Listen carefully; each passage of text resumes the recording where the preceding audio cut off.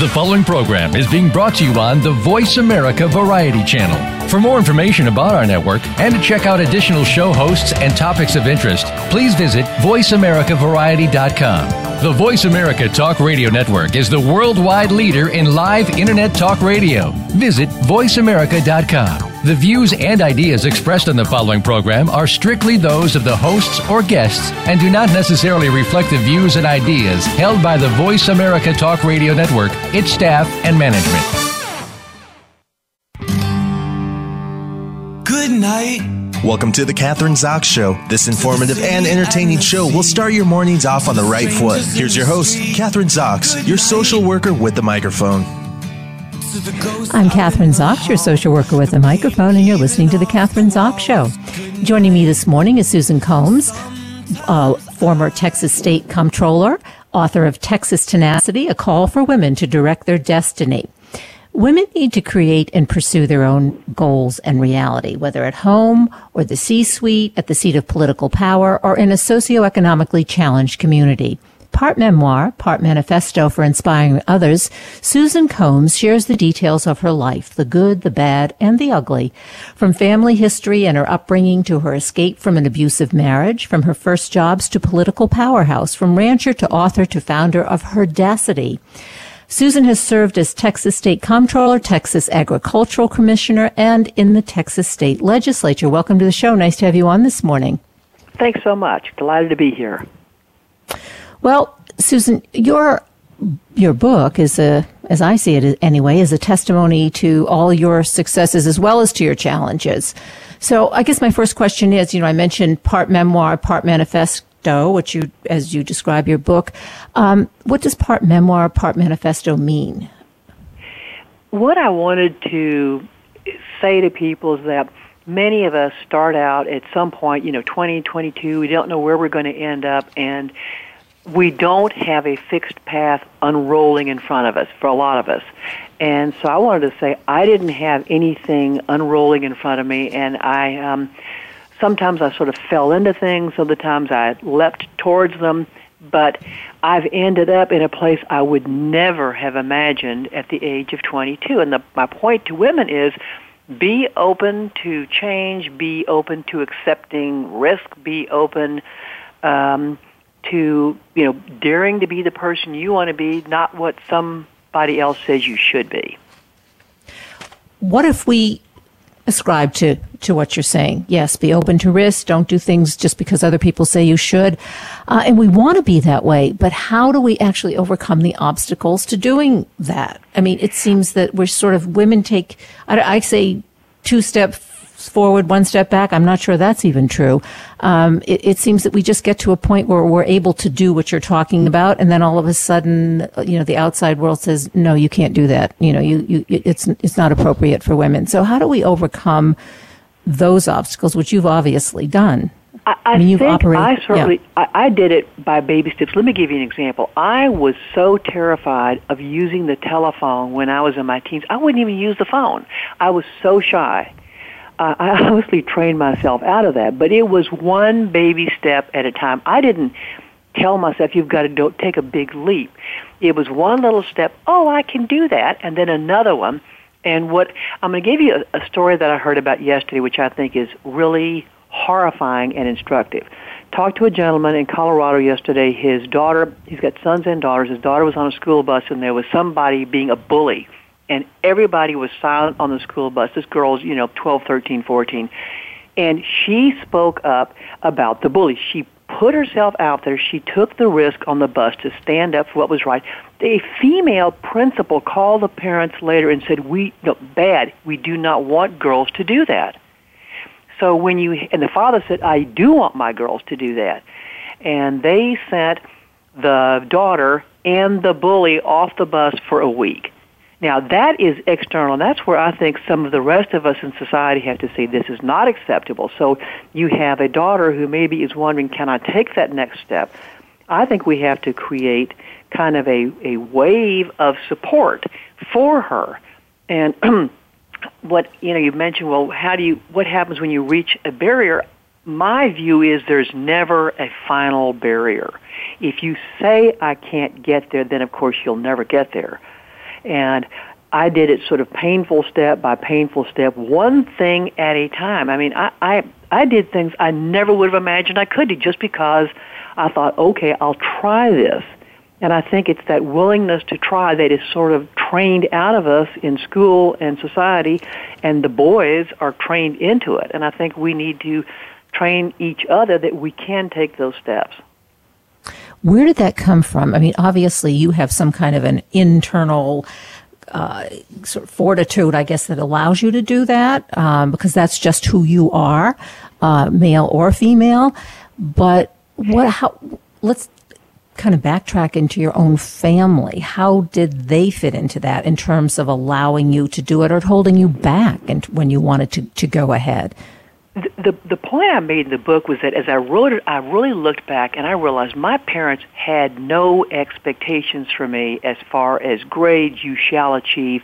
They literally talked about the words gentleman's C for college and high school. That I didn't want to do a gentleman's C, but they didn't say you've got to do this. There were no paths out there. What there was you good manners, be well behaved. But I think having a ranching background, when I could actually go work with the cattle and go do things, I did things that was normal for kids to do on a ranch in a male-dominated environment. It never seemed strange, and I think that actually helped. I also think coming from Texas kind of helped. Texas is a can-do place, but I've told a group of women, I said, I started out as a golden retriever. I mean, I was, happy, kind of happy face, and I said I sort of morphed over the years into occasionally being a Wolverine. And this woman said, well, I'm a Wolverine. I want to be more of a golden retriever. And another woman said, I'm stuck in golden retriever. And I think we decide our persona at some point. I think we decide what kind of personal risk we're willing to take. Do we always want to be the golden retriever? And I've got a golden retriever and I love her. Or do we occasionally, are we willing to embrace an edgier style if we have to? And I don't believe that women are all the time victims. I think sometimes we don't help each other. And that's unfortunate, and I hope with my project Herdacity to reduce some of that. But honestly, I come back to it was step by step. I mean, I went from a person who would run at the sight of strangers almost into just adopting almost a persona. I was going to be an outward-looking person. I wasn't going to be inward-looking, and that it's like adopting a style was very helpful. Yeah. And that builds on itself. Once you do it and force yourself to do it and take the risk, and you take one risk and then, okay, hey, I was somewhat successful or very successful, it sort of, you go on to next usually. Yep. But one thing that keeps coming out that you talk about is be persistent. Be persistent, be persistent, and don't give up. And I think that's probably, to me, one of the most important, one of the important issues that you bring up, especially in terms of women. Being persistent. You do have to, and there will be things put in your path. I guess, Catherine, I have kind of a mental image all the time of I'm on a path, and people will try to knock you. It's kind of like a balance beam. They'll try to knock you off, and if you get distracted by that stuff, you will fall off. And if you see there's a point down at the end, just stay with it. Don't get knocked off. There was a thing that I tried to do for transparency, government transparency, and I had gotten a state senator and a House member to do these bills. It was great, good public policy, tell everybody how much they owe, et cetera, et cetera. Well, it got killed twice in the Texas House of Representatives on the floor, and I had not realized how much people despise the idea of telling the taxpayer the truth. So I got very annoyed about that. And I decided I would do that as comptroller. I would take my agency's personnel and we would put it on the web. So the door to the legislation was shut once. I had to run it through again. It was shut a second time, and I found a third way. And my belief is that there's always a back door, a side door, go through the window. There's always something if you care enough about it. And you may reach your goal in stages instead of all at once. It may not be a smooth, leap into it, but if you care enough about it, that energy will propel you forward with persistence, focus, and determination. But you really have to care, and you have to know it's important to you. Susan, do you have to have a team? And by a team, I don't mean a team of 12 people, but a team could be one person, two person, but you need people on your side and need to let go of those people who are, as you describe it, the distractions. Yeah, I've had wonderful friends who shared the same vision, and that's a morale booster. And you do need. I at least needed that positive reinforcement, and I've used a phrase last year: no negative cha-cha.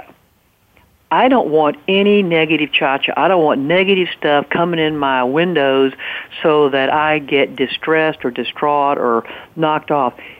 I want to feed off of a positive shared vision, and it's great to have it may be a friend, it may be a coworker, it may be a relative, it may be somebody that you encounter, but that validation is very nice. Most of us are not completely solitary creatures. We like, communal communication, and that's been very helpful, but I really do not want to stay around people who are negative.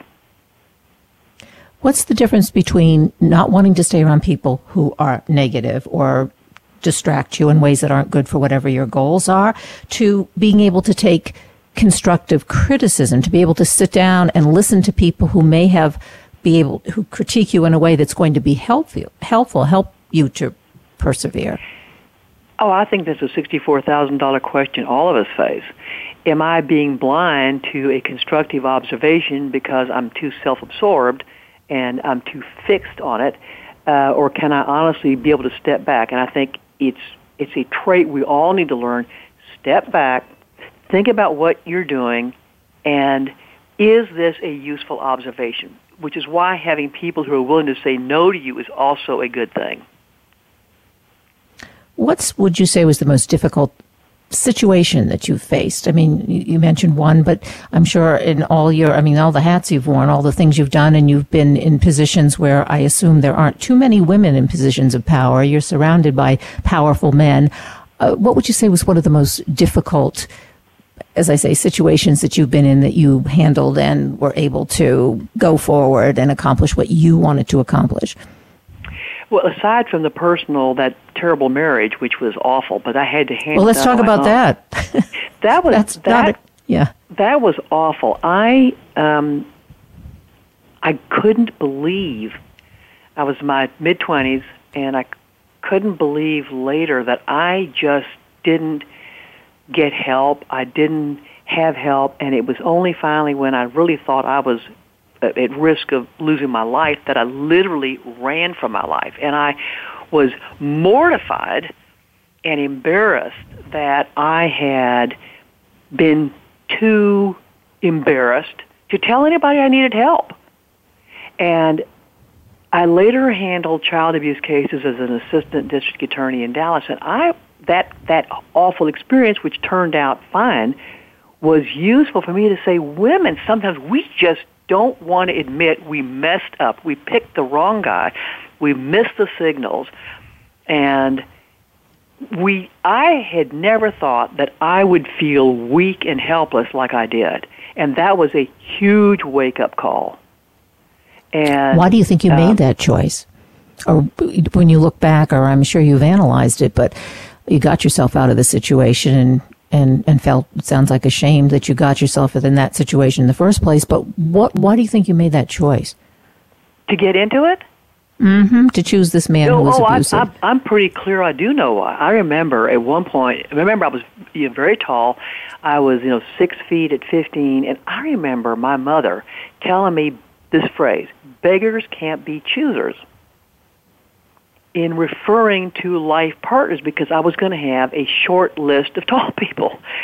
And that was such in a sense, a mental barrier to really saying, you can wait for the right man. You can wait for the right partner. You can wait for the best thing. And so this guy shows up, and I did love him, But I thought somehow I wasn't worth more. That is what struck me at the end. That just really knocked my socks off, that I had prided myself on being independent at that point, and I wasn't. And that was a lesson that I want to say to other women. You are always worth it. You're always worth more. And don't let anybody's analysis of your worth determine your worth. You determine it. I think another piece of this that you talk about, which sort of comes into play, is that you say to us as women, we each possess some secret skill or strength or trait that we may not even recognize that we have, which will help us to achieve our goals, our dreams, and be able to focus on these aspirations. So we kind of really have to look inward, not kind of, but we do have to look inward and find that skill, find that strength, because I think very often people out there are telling us that we don't have those strengths. So how do we do that? What would you tell young girls? How do they do that? I would say, first of all, you have to love yourself. And you can't let somebody's external images of our beauty, our skills, every one of us has something unique and wonderful, and you have to embrace that. And it is concerning to me that you have young girls who are ready to rock and roll and, kick the world in its teeth in the 6th grade, and by the 9th or 10th, they're afraid of the mores or the social pressure. I think that is very hard. And I think, to your point, yes, you do have to look inward, but you have to look inward with affection and love and respect, and look for the things that you like about yourself. And there's always something. I mean, I didn't know that I was, doggedly determined at 12.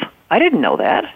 I didn't know that I was doggedly determined, till my mid-20s. I didn't even know that about myself. And maybe it came up later. But then I realized, okay, I got out of this. I am absolutely worth it. And I embraced that. I embraced my work ethic, and I began to realize I had strengths I had never understood I had.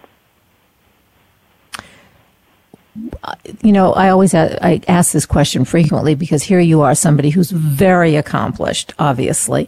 We've been discussing some of the accomplishments during this interview, but what do you say to us, just the average person? Can we do that? Do we have the strength and the tenacity to be able to accomplish what you've been able to accomplish?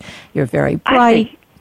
You've gone to good schools. You're an attorney. We don't all fit into that category. I don't suggest anybody follow my mold. I think everybody has their own path. And I've talked to women who they really want to be embraced for their desires to be a great volunteer, a great mother. I think those are hugely admirable roles. My path is my path. My path is not your path.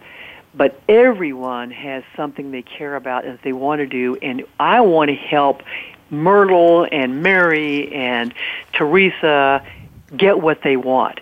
So, as I say, I would never have started out on this, never even envisioned it.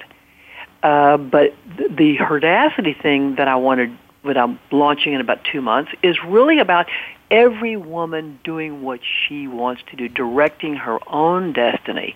And in the book, they asked me for an epigraph, and I thought about it. What would I want to take away from the book?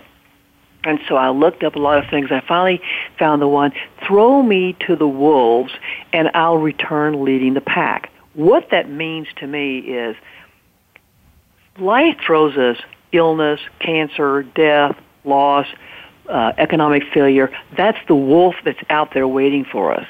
All of us can survive those. All of us can turn those around. And I lost a beloved cousin in July, and she turned the wolf pack into her own. She came and led it back. And so my point is, whatever happens to you, and bad things happen, and you have the strength, it's there, and you just tell yourself it's there, and by golly, it will show up. I think that's good. Excellent advice. What we call those, I think, is tenacityisms, or I think that Texas tenacity isms, that would be one of them. But herdacity, but how do we do it through herdacity? Because I want to talk more specifically about that. There's a website called www.herdacity.org, and what we did was we contracted the words her and audacity. And it will be launched, we're in phase 3 development, to be launched in March sometime, and it's a place where women can go and you empower each other and you get empowerment back, and we are not going to have any, back to negative cha-cha, no trolling. It'll be free. I've got leftover campaign money for this. And you can be, anonymous, Mary S. or MS from Illinois, wherever. But to be able to talk freely about the issues that maybe you really can't even talk about to a close friend. And I've got this problem, blah, blah, whatever it is, and it's to help women say, you can do this. I was with 2 women last night, and one woman has been told to go apply for a job, and she doesn't think she can do it. I've known her for 15 years. I said, of course you can do it. You may not want to do it. It may not be something you want, but you have the capability and capacity to do it. And so I always have thought that if we could give external validation to other women, yes, that's your goal, you aspire to it, go get it if you want it. And so that's what herdacity.org is supposed to be. And we're going to have I use 4 adjectives actually, sort of going from the golden retriever of perky, feisty, and edgy, the Wolverines out there and edgy, is that we all have different styles, and find your style and find out how you want to navigate, the byways of life, and everybody's style is different, and we hope to give you an array of sort of options and ways to think about yourself that make you feel comfortable, but also let you take that next step forward. So we do this anonymously. We go on the website, we have an issue, whatever it is, some kind of difficulty we're having, and we get advice from other women who are tied into the website. Yes, and so we have the notion called campfires. There'll be a topic you might want to look at. So, for example, maybe today all you want to find out is, I'm just dying to learn about Italian cooking. Okay, great. Or another one says, I've got a very bad boss, and what would you say? How would you do this? And so, if you post something, you can use a fake name like, SC.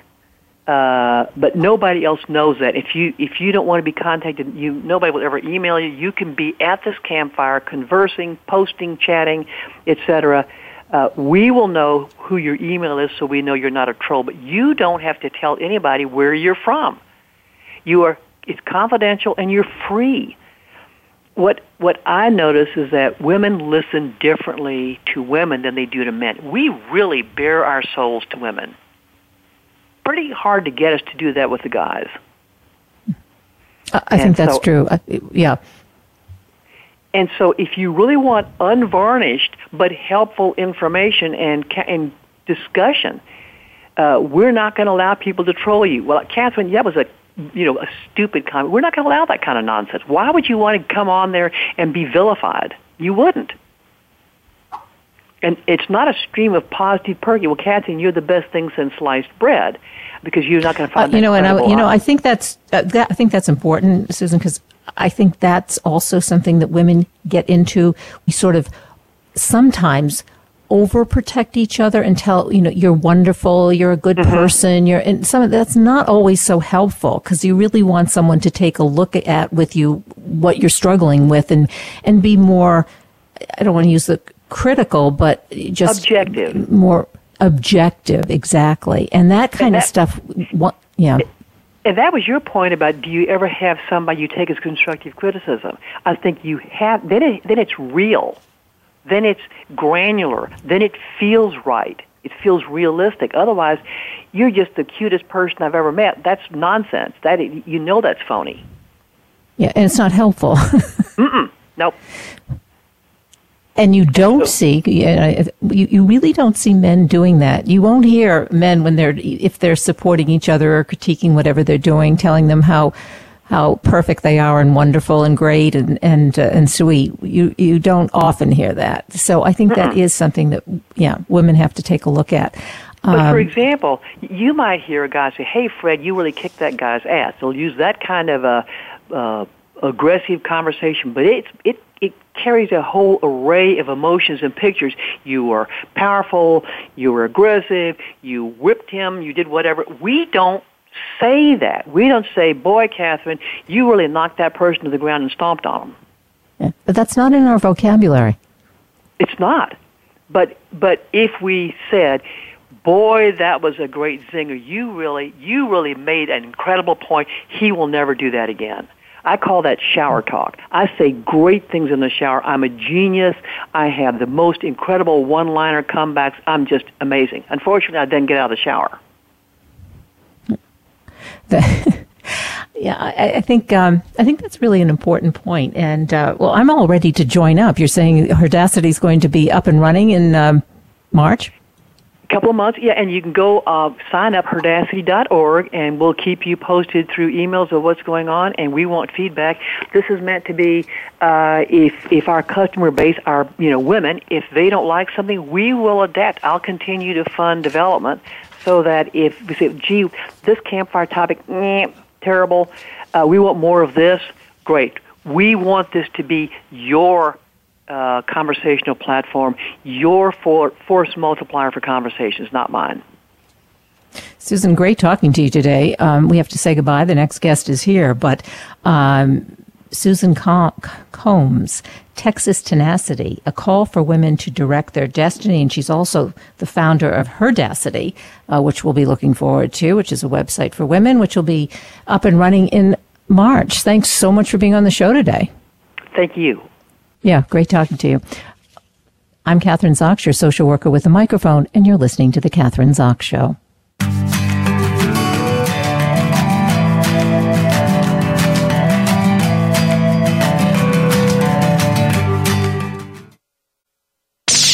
The Internet's #1 talk station. #1 talk station. VoiceAmerica.com. Are you or someone you know interested in attending college? With both college tuition and college enrollment up 60% since 2002, there is a lot of competition, and careful planning needs to be a part of the process. Tune in to Getting In, a college coach conversation, hosted by Elizabeth Heaton and featuring a team of college coach experts. We'll bring you the tips, techniques, and know-how to navigate the road to college and do so the smart way. Listen live every Thursday at 4 p.m. Eastern Time, 1 p.m. Pacific Time on the Voice America Variety Channel. Do the adventures of Indiana Jones leave you curious about this exotic and unusual profession? If so, don't miss Indiana Jones, Myth, Reality, and 21st Century Archaeology with Dr. Joseph Schuldenrein. You'll learn about forensics, ancient civilizations, and human origins. Listen to Dr. Schuldenrein and colleagues discuss their excavations and related archaeological topics, ranging from the unique to the sublime, and yes, even the mundane. Indiana Jones, Myth, Reality, and 21st Century Archaeology, live Wednesday, 6 p.m. Eastern, 3 p.m. Pacific Time on Voice America Variety. You're listening to The Catherine Zox Show. If you would like to join our conversation this morning, call now. The toll-free number is 866-472-5788. That number again is 866-472-5788. I'm Catherine Zox, your social worker with a microphone, and you're listening to The Catherine Zox Show. Joining me is Melissa Hartwig. She's a New York Times bestselling author and certified sports nutritionist. Her new book is The Whole30 Cookbook. Welcome to the show. Nice to have you on, Melissa. Thank you for having me, Catherine. It's nice to be here. Well, I'm going to describe your book in Melissa's Whole30 Cookbook. She's the co-creator. Melissa Hartwig offers a unique twist and delivers over 150 all-new recipes to help readers prepare delicious, healthy meals during their Whole30 and beyond. She has presented more than 150 health and nutrition seminars worldwide and provides support to more than 2 million people a month through the Whole30 website and social media feeds. This groundbreaking program helps countless people transform their lives by bringing them better sleep, more energy, fewer cravings, weight loss, and new healthy habits that last a lifetime. That's quite a task. And I want to say, Melissa, I was talking to one of your fans, and she was really going on and on and on about how great the Whole30 is, how special it is. So my question to her, which is really my question to you, is what makes it so different than other diets? Because, there are, I say, there are so many diets out there, right? So why is yours special, and why is it caught on so quickly, and you have so many fans out there? Well, I think it's different for a number of reasons. First, most traditional diets focus only on weight loss, and they achieve weight loss through caloric restriction, deprivation, and a reliance on willpower. They're short-term fixes designed to help people lose weight fast.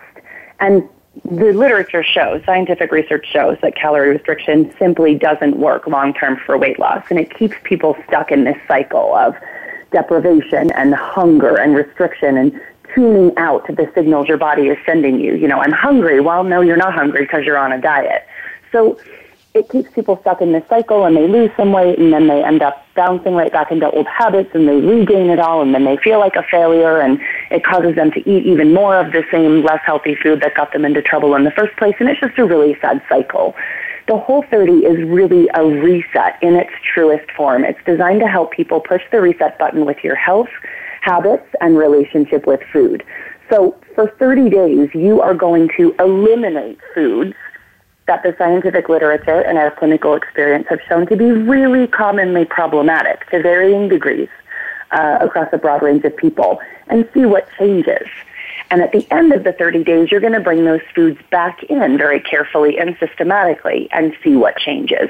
So it's not a prescription. We're not saying you need to eat like this for the rest of your life.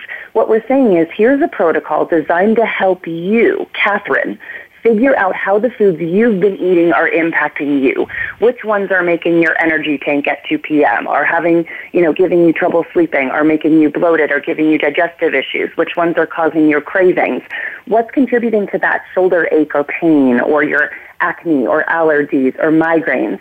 Figure that out, and then you get to decide how often and how much and which foods you bring back into your diet in a way that feels really healthy and sustainable for you, but still keeps you looking and feeling exactly as awesome as you want to look and feel. So Whole30 really is kind of like the anti-diet. No caloric restriction, no weighing, measuring, or tracking your food, just a protocol to help you figure out what's working for you. So in other words, all right, it's unique for each individual person. It's not just some script that we have to follow and feel deprived, which is that's true. That's what most of these diets do feel like. But okay, let's put it, so an example, like you take out, you would describe, or what you eat for a day or a week or a month or whatever. And then you would take, let's say, eliminate one of those, like a dairy or meat or fish, to see how that affects you. Or do you have to have a particular problem? Let's say, as you say, like you have a stomach ache, or you have headaches or whatever. How does it work? Like, give us an individual example. Yeah. The Whole30 is really for everyone. A lot of people come into it with some health issues they want to resolve, whether it's, you're not at a body weight that you feel like is optimal for you, and you've experienced some digestion issues. Maybe you've got a chronic ache or pain. Maybe it's just that you feel tired and sluggish all day long, and you don't have the energy that you know that you should. Maybe your cravings are out of control and you feel like you're a slave to sugar. That's a really common reason for people coming to the Whole30. The protocol is basically an elimination diet. And in order to see the benefit, you have to eliminate all of the commonly problematic foods all at once.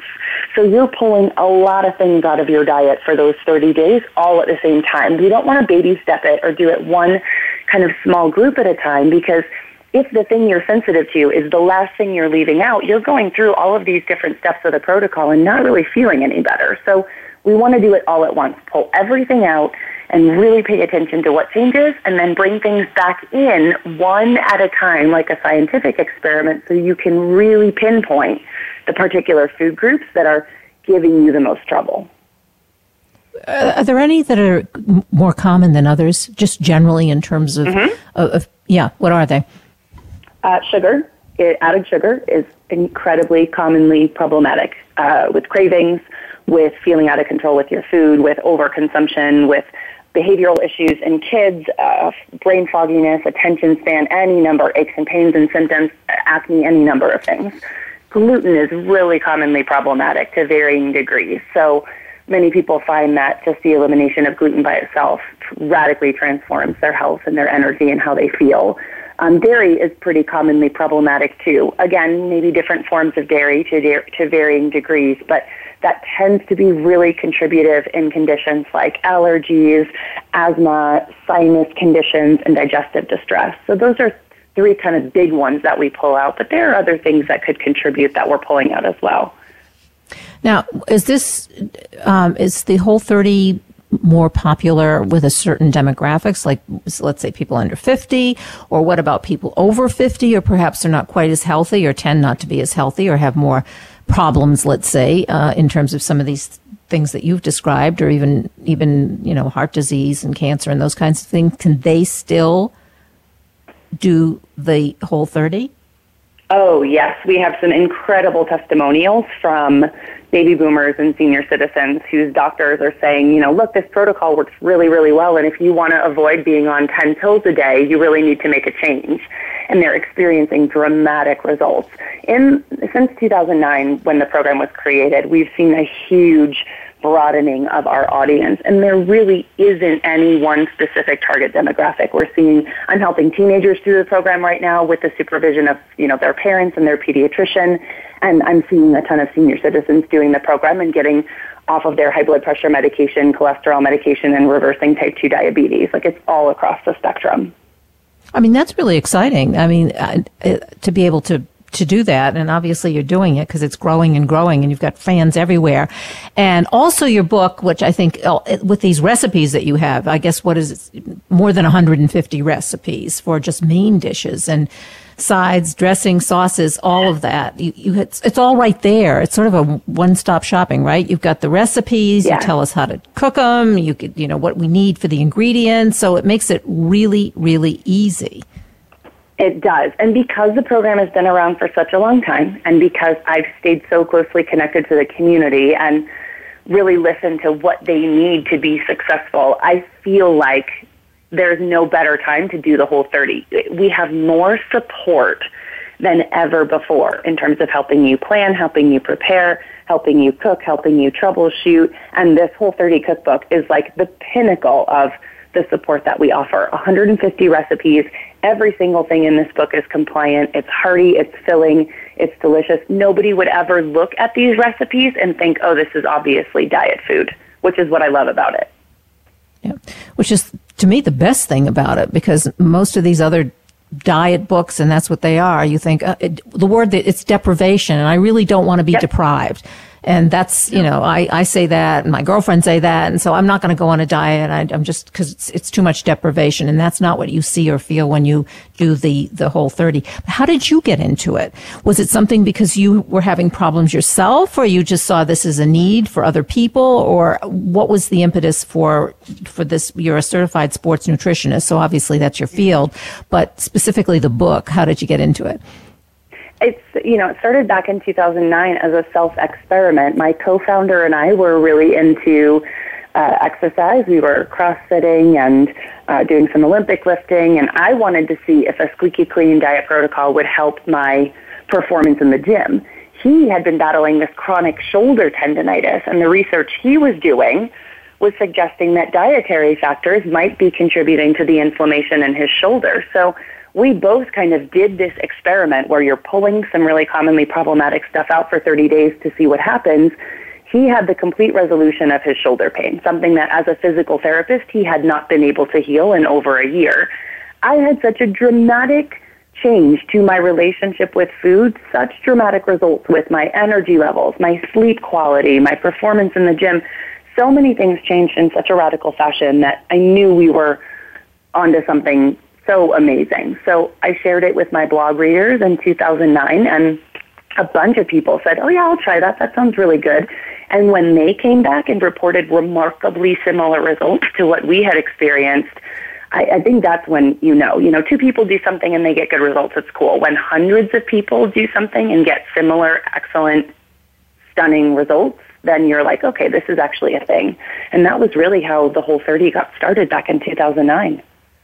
And what's the reaction of the medical community, or has there been a reaction? I assume there has, because you are associated with them as a sports nutritionist. So yeah, we have so many medical doctors who are using the Whole30 protocol with their patients. Medical doctors, registered dietitians, psychiatrists, addiction specialists, and counselors. They have reached out to us in droves saying, this is a protocol that is working for my patients. And they love it because they don't have to do the work. You know, they're saying to their patients, you need to eat healthier. And then the patients say, okay, what does that look like? And man, that's a lot of work for the doctors to either put together an eating plan or help them figure out resources. The Whole30 is like a complete package. They say, I want you to do this protocol. Here are all the resources, everything you need. Here's the new cookbook. And they come back to their doctor and have just stunning results, huge improvements in medical conditions, the need to be taken off medications. Like, it's wonderful to be working with them, medical professionals, in this aspect. Yeah, we all like things to be able to be easy for us, and that's exactly what that does, and you're so right, because doctors will say, well, you know, you need to lose weight, you need to get in shape, but most of the time they really don't have anything to give you for that, except, you know, this kind of basic government diet that's on their wall in the office, which most people aren't too attracted to. Yeah, so this is great. So it's sort of, it works for everybody. Have there been anybody that it hasn't worked for, that you've had difficulties with, that have been a challenge, that you've had to, you know, I don't know, figure out other creative ways to help them in terms of this particular diet? Yeah, you know, one population in particular, if you have a history of eating disorders or disordered eating, the rigidity of the Whole30 rules can be triggering. So we've had people with a history of eating disorders say, this is the only plan that's worked for me because there's no calorie counting, there's no restriction, there's no deprivation. But if this is your context, you have to work with your medical professional or a trained counselor, because we would hate to see someone rebound because they're following this kind of really strict set of rules.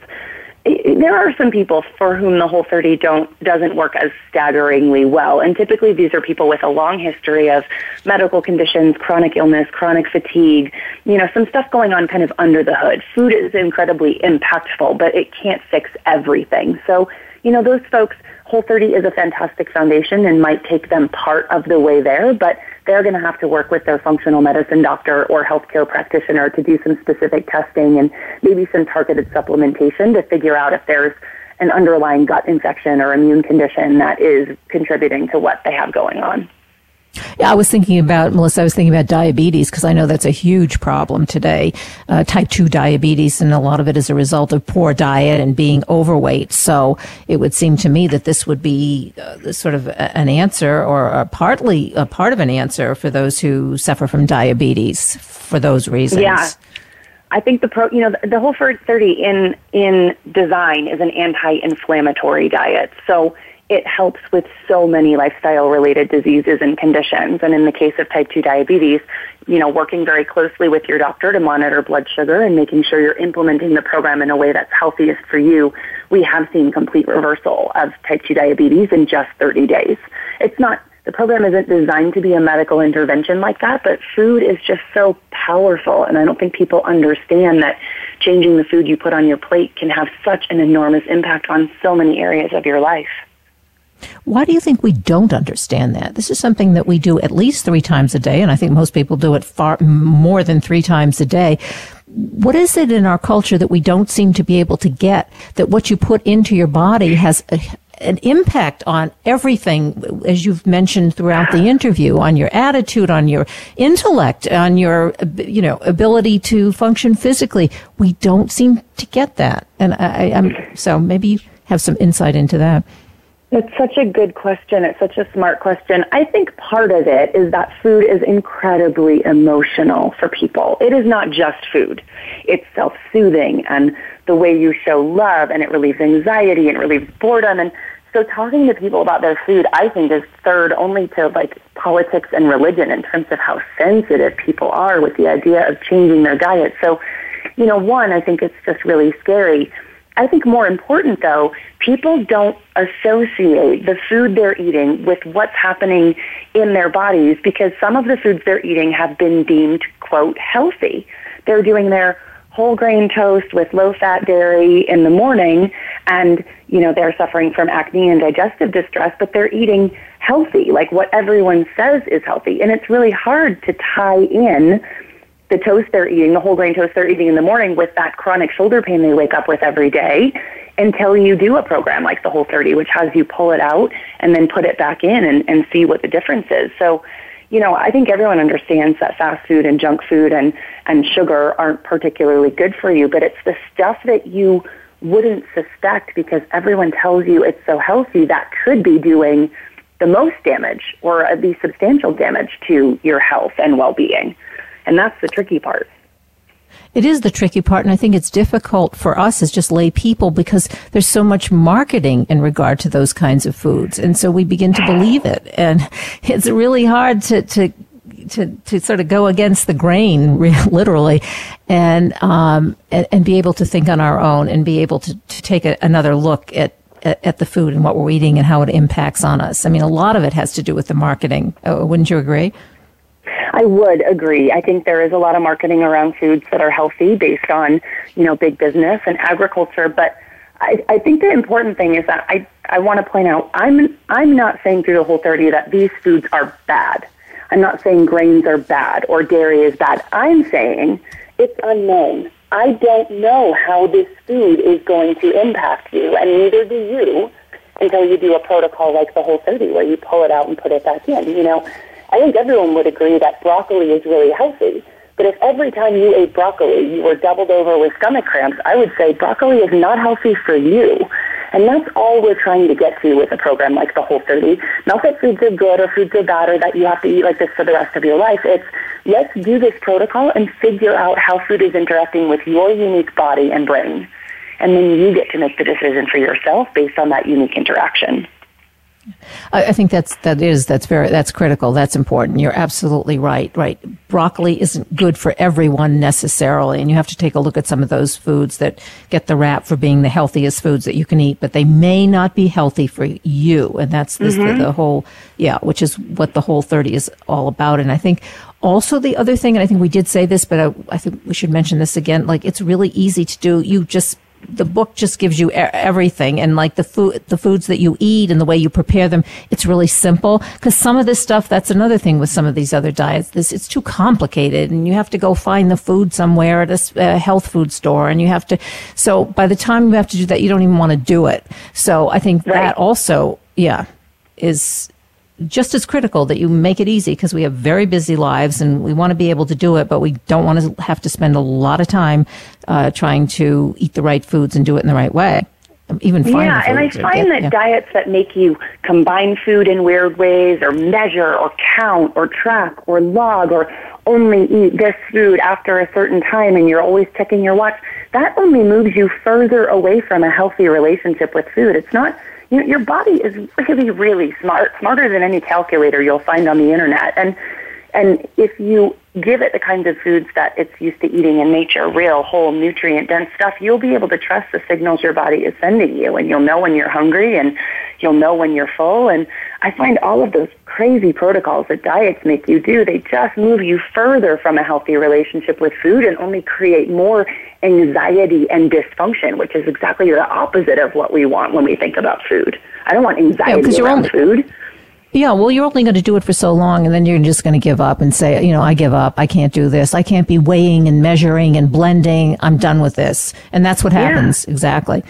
But the other thing, Melissa, you do your seminars, not just here in the United States, but you do them, I guess, worldwide. So are there any kind of differences, like when you do the seminars worldwide, the reaction from your audience or people who've come to listen to you that are different than the United States or say Europe or wherever you do them, just cultural differences, for instance, in terms of their attitude towards food? Oh, huge difference in terms of the foods that are culturally significant. I remember doing a seminar in Mexico City talking to them about how for 30 days they'll be eliminating rice, corn, and beans. And it's like, jaws are on the floor because obviously those foods are a staple and a Mexican diet. I think that European nations people who live in Europe tend to have a bit of a more relaxed and healthier relationship with food. From what I've seen, they sit down together as a family for more meals. They take their time over meals. They're not rushed. They're getting that good social interaction over meals, which can be really stress mediating. But I do think the lure of convenient foods, the quick, easy, hyper palatable, sugar on top of fat on top of salt, I think that is absolutely universal. And universally, whether I'm in Iceland or Denmark or Sweden or Mexico City or London doing seminars, I see people struggling with their cravings and feeling out of control with their food. That is 100% universal and a huge part of what the Whole30 tackles. Is this a recent phenomenon? I mean, have we always had that? But I think my generation, I remember sitting down and home cooking. My mom home cooked every dinner I had as a kid growing up. We sat down as a family every single night and had dinner. And I look at my son now, who's 4, and unless I am very consciously working to create that paradigm, I don't think it's as common anymore. And I think so much has changed so dramatically in such a short time frame in terms of our access to convenient foods, how scientists have figured out how the brain is kind of wired in terms of pleasure and reward and habit, and really use that to their advantage and our disadvantage in crafting some of these foods. I think my grandmother wouldn't recognize today's food landscape, and that's a pretty radical food change in a really short period of time. And it kind of caught us off guard, I think. Yeah, I would agree with you. I mean, my mother always said that what they ate was what was in season. I mean, things weren't processed and they weren't frozen. And so you just ate everything in season and everything was fresh and that was it. And whatever was available was available. So that whole thing is, as you say, is totally changed. We only have a couple minutes left and we're talking about the Whole30 with New York Times bestselling author and certified sports nutritionist Melissa Hartwig. Melissa, where should we go? Websites to learn more about you and the book and just keep track of what's happening with Whole30. Yeah, everything is just at Whole30, WHOLE, and the number 30. So our website has all of the book information. The program is available for free on the website, so people can take a preview of what the rules look like and planning and preparing strategies. We've got a ton of PDF downloads to help people stock their pantry and go grocery shopping, Real Plans, meal planning service to help people plan 30 days worth of meals, and then a huge and incredibly welcoming social media community, Instagram, Facebook, Twitter, Snapchat, all just at Whole30. So you're everywhere. There's no excuse for us. We have to join. It's everywhere, yes. You are everywhere. And thanks so much for being on the show this morning. It was great talking to you. Thank you so much for having me, Catherine. It was a pleasure. I'm Catherine Zox, your social worker with a microphone, and you're listening to The Catherine Zox Show. We hope you have enjoyed today's episode of The Catherine Zox Show. You can listen live every Thursday morning at 7 a.m. Pacific Time on the Voice America channel. Want to know more about Catherine? Visit her website at www.catherinezox.com. Be sure to join us next week for more interviews and great conversations with Catherine Zox.